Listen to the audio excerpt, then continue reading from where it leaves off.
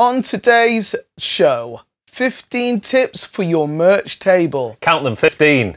This is 30-minute music marketing. Cue title sequence.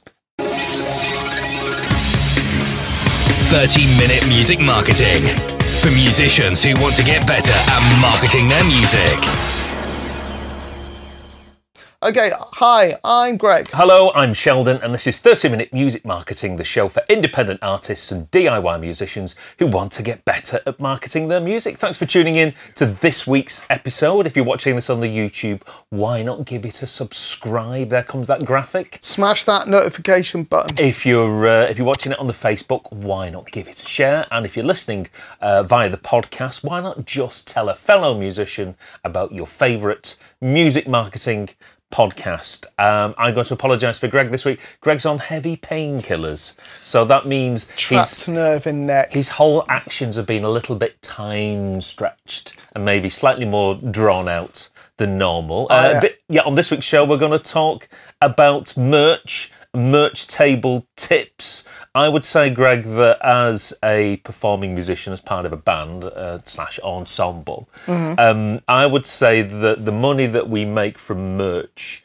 can account maybe up to a fifth of what we get as part of the overall revenue for a show. So merch is incredibly important, whatever stage of your music career that you're at. I did see something on Twitter a while back, and it was one particular artist saying, "Oh, we haven't got any money, so we haven't got merch." And it's like the only way that you potentially might make from money, especially if you're at that stage of your music career where you might just be getting your fuel and a couple of beers. You're not really making any money. The only way that you're actually going to make some money from those sorts of gigs is by selling your own merch. So at the very first instance, you need to beg, steal and borrow, get some money together. Or maybe not buy that new guitar. Well, you just need money to make merch because the merch makes money for you. Spend money to make money. So we've got a hypothetical merch table at our forthcoming show. Yep. So this is based on my own experience in terms of being part of my particular band for some 12 odd years, running a merch table at each and every show, right from the very first gig that we did, when we just had one CD all the way up to the... Did you really have one CD before you even did your first gig? Yeah. Wow. That really does show organisation. Yeah, we sold all 50 CDs on the first night as well. Yeah, we should have burned some more. So yes, from the stage of just burning CDRs at home and cutting it out, I'm sure everybody realises this, cutting out the CD inlay covers. cards, yes, those were the days. The thing is, it is the merch for you guys is that important to the extent that when you left the money belt with all your change in it here, I then had to go all the way over to Manchester to help make sure that you could have change. That's float, how important. Yes. More about the float in whatever it is. In point 3. Well, point 3 it is. Right, so we've got 15 tips to get through. Let's start rattling through them now. Point 1. So point 1, make sure it is staffed. Right, so you're going to need somebody to attend your merch table. Who's that going to be? Is it going to be a member of the band? Is it going to be a friend or associate who's going to run it for you, leaving you free to do other things? If so, how much are you going to pay them? Are you going to pay them a flat amount? Are you going to pay them maybe a percentage of whatever they sell? Are you just going to keep them fed and watered? Could be any combination of those. Are you even going to get... So say, for example, you're travelling out of town to somewhere like London. Are you going to get a fan from the London area to run your merch stall for you? Are they going to be okay with money? I'll leave that entirely up to you, but all those are options. But first and foremost, you need somebody to staff that particular, your merch table, probably before and after your show, even though, we can play to up to 1,000 people, as my band did last year for our out-of-town shows. I'm basically running the merch stall before and after. I'm not so big that I think that's beneath me, just because I appreciate that it's a good revenue earner, and it's a great way of meeting and interacting with the fans. Well, yeah, I was going to say the ability to kind of that customer service perspective. Pressing the flash, it's number 15, but we've still got many other Of course, points I'm only looking at to follow. point 7. Oh yeah, there's 2 pages this week, Greg. Wow. 2 pages of notes. So So it's got to be staffed. So make sure before you arrive, you know who's going to staff it. So number 2, be approachable. Right. So when you think about it, your merch table is entering the wonderful world of retail, and whoever's going to staff the merch stall is going to need to be approachable. There's nothing worse than if you're at a gig and you're approaching the merch stall, and whoever's running the merch stall is reading a book or he's on the phone and sat down, and you try and pay for something, and they give you that look as if to say, "Oh, I'm having to do some work." So it's a bit like any sort of retail or leisure experience. Whoever's running the stall needs to be open, they need to be approachable. So I would suggest stand up, have a big sort of smile on your face, don't cross your arms. That's a very Closed off. It's a very closed off.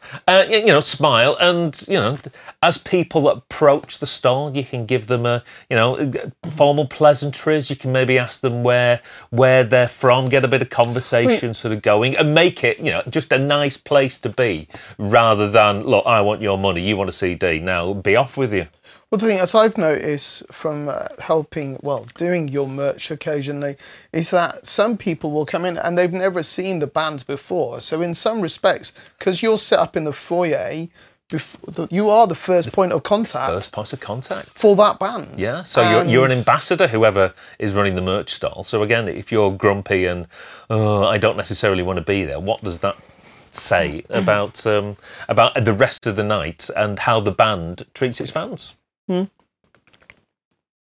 would agree. So right, yes. So be approachable. Have a smile on your face.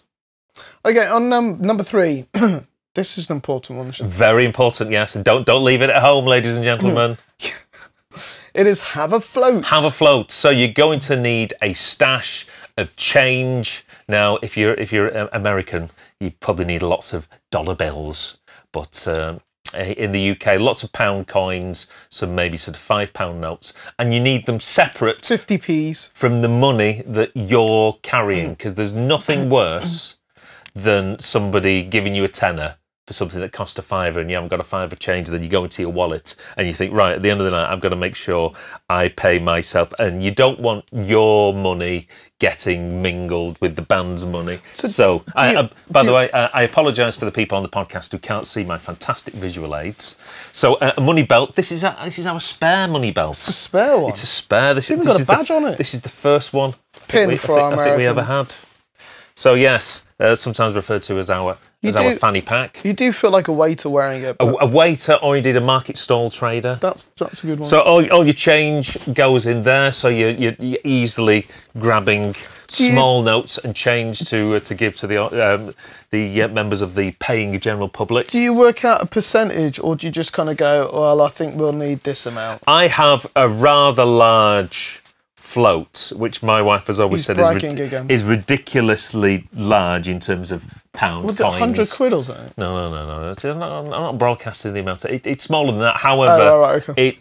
it's probably about the same that a small shop would actually have in their tills. But I'm just one of these people that wants more change than is necessary. There's very few occasions when we run out of change, and that's because we have a modestly large float. I suppose in some respects, depending on the price of your merch, or give an indication of how much float you probably want, but you'd probably want at least 20 quid in change, wouldn't you? At least, yeah. Right. And keep that separate from your money, so the band money stays there and your money stays here. So you've also put here, and this is something that I recommended to him, is about, you can get the PayPal card readers. Because card readers, yes. So many people are now not paying with cash. And it does tend to slow transactions down a bit, would you say, Greg? It does, although one thing I have learned, the difficulty arrives is if the float merch person is using the phone of a band member with their PayPal card reader, because the thing locks yourself out. I've found, but this is obviously based on an element of trust because Sheldon and I have a long relationship, is that I will use my phone, but I will log into his PayPal details, and then with my phone I can just get in just using my fingerprint, and that has saved a lot of time. So yes, they are very, very useful, but I do find they can be a little bit, and they won't also, if you go on a venue with an open Wi-Fi, it won't connect because of security, I've discovered. Yeah, and that's 2 extra things you've now got to make sure are charged. You've got to make sure your phone's charged. And your card reader's charged. Card readers just seem to eat a lot of battery as it goes throughout the night, I've found. But when it works, which it works really well, and it is pretty fast, and now especially with contactless. Yes, exactly. So I think PayPal do them for about £30. So I think it's definitely an investment worth making, and it's a lot cheaper than say Streamline, and also the money gets put into your account within a couple of hours. The percentage is quite small, really, for the convenience factor. Yeah, and it instantly goes from your PayPal to your bank account. Okay, yeah. Well, they say 2 hours, but it's much less than 2 hours. I've found it almost instantaneous. So, point number 4, get a tablecloth. Tablecloth. Now, the table that you might be assigned at your gig venue could be a little bit tatty, it could be a little bit battered, it might have seen better days. So, if you travel around with a nice sort of tablecloth in order to cover any potential. Have you really bought a table? You have really bought a table. I have brought a table. This is the one that we use. And here's a tip: if you buy you could get a nice crushed velour tablecloth. This very is posh. I've no idea where I found this. Do you not find white a little bit because it's going to get dirty, or do you just wash it regularly? Wash it. It'll lose all its character. If you buy an overly large tablecloth, what you can then do is, if you're manning the merch stall yourself and then you need to run off and leave the merch stall unattended because you've got to go and do a gig, I can use the excess to fold it over. And we are lucky in the 12 years that we've been gigging, there's only been one instance where people have helped themselves. Really? Oh, yeah. I'll tell you about that later. I never knew that. So anything else that you can do to make your merch stall more attractive? Battery-operated fairy lights? Ignore that. Battery-operated fairy lights. The A3... we've got an A4, what they called, light box, with lettering on that you can put a nice sort of message on. They've become quite popular recently. They have. And you can get them reasonably cheap now. I don't want to go ahead of myself. Don't get ahead of yourself. But you also have a clothes rail as well. Yes. We'll leave that to T-shirts. Okay, fair enough. Right. So that's why I wasn't sure. Yes. Tablecloth, important. Presentation is everything. Presentation is everything. So next one is label everything. Yes. So the one thing I've found an absolute boon is fluorescent stars. There we go. You can get those from eBay. That's a little tatty. That's just from my own personal collection. You can get them from eBay. You can get them from stationery shops, and they're just handy to stick on to any particular item. Get yourself a price list. Print out a couple, maybe laminate them so you can keep reusing them. I'm foolish, really, in that I print them off with my set lists for each and every gig. Basically, the more you inform people about the prices of everything, or maybe what something specifically contains, the less work that you will have to do. That's the thing, because sometimes it can get really busy, and you've got to, not a million people, but you've got a lot of people, and having to answer prices whilst trying to serve other people at the same time is going to slow the process down. So, yeah, just pointing at... labels are good. So, number 6, let there be light. Let there be light. So light is good because in quite a lot of venues, you'll be off in a dark, dingy corner, and there won't necessarily be enough light to actually see what you're doing. Some venues are quite nice in that they'll provide a mains operated lamp. Some people will just let you get on with it. So you're gonna need some that we did in Bury, where that was next to, that was a really nice venue because they just gave us loads of room, and it was lots of natural lighting, but that's rare, few and far between. This is probably going to interrupt your camera. It is going to interrupt my camera. So, yeah, the exposure on your shot is now going to be... completely shot. completely ruined, but LED light, that will be beneficial, so there's no plug socket needed. Maybe even a couple of those. I have to be honest and say, I did wonder why that was always in the bag. Well, luckily enough, because we've been playing venues over the summer that have got nice... Yeah, that's a fair point. nice merch tables and a nice lighting. But again, you know, people, you might be playing smaller venues with slightly grubbier and less illuminated corners. So the next one, and this has been the bane of my life a few times. I don't know why he doesn't like these. Because it's like, literally, it's like being on the Krypton Factor.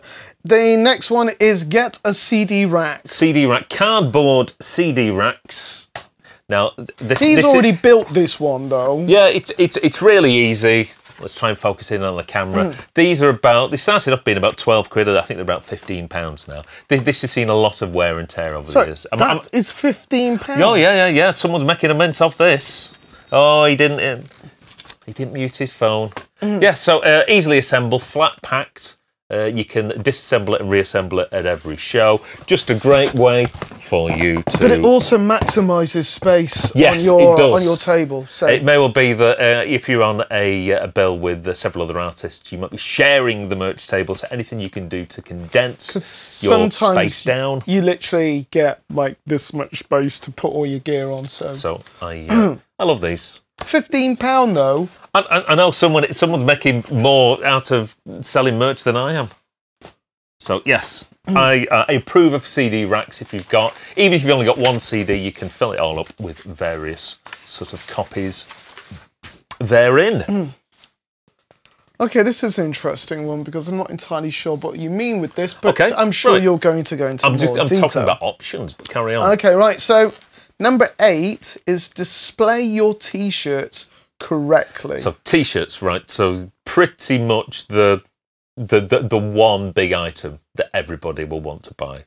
They are massive, not literally in the size. We'll talk more about them shortly. So how are you gonna display them or present them? You could, as if you were in a Gap, you could fold them up and present them nicely on a table. It's a great idea, but they don't stay folded nicely very long. No. But again, if you've got a little in the way of space, you couldn't necessarily do that.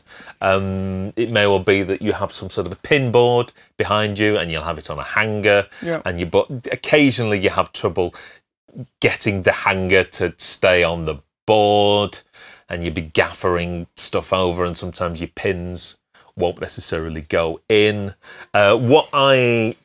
Because we sell a number of T-shirts, is we have a self-assembly garment rail that we assemble at each and every show, and normally there's the space for...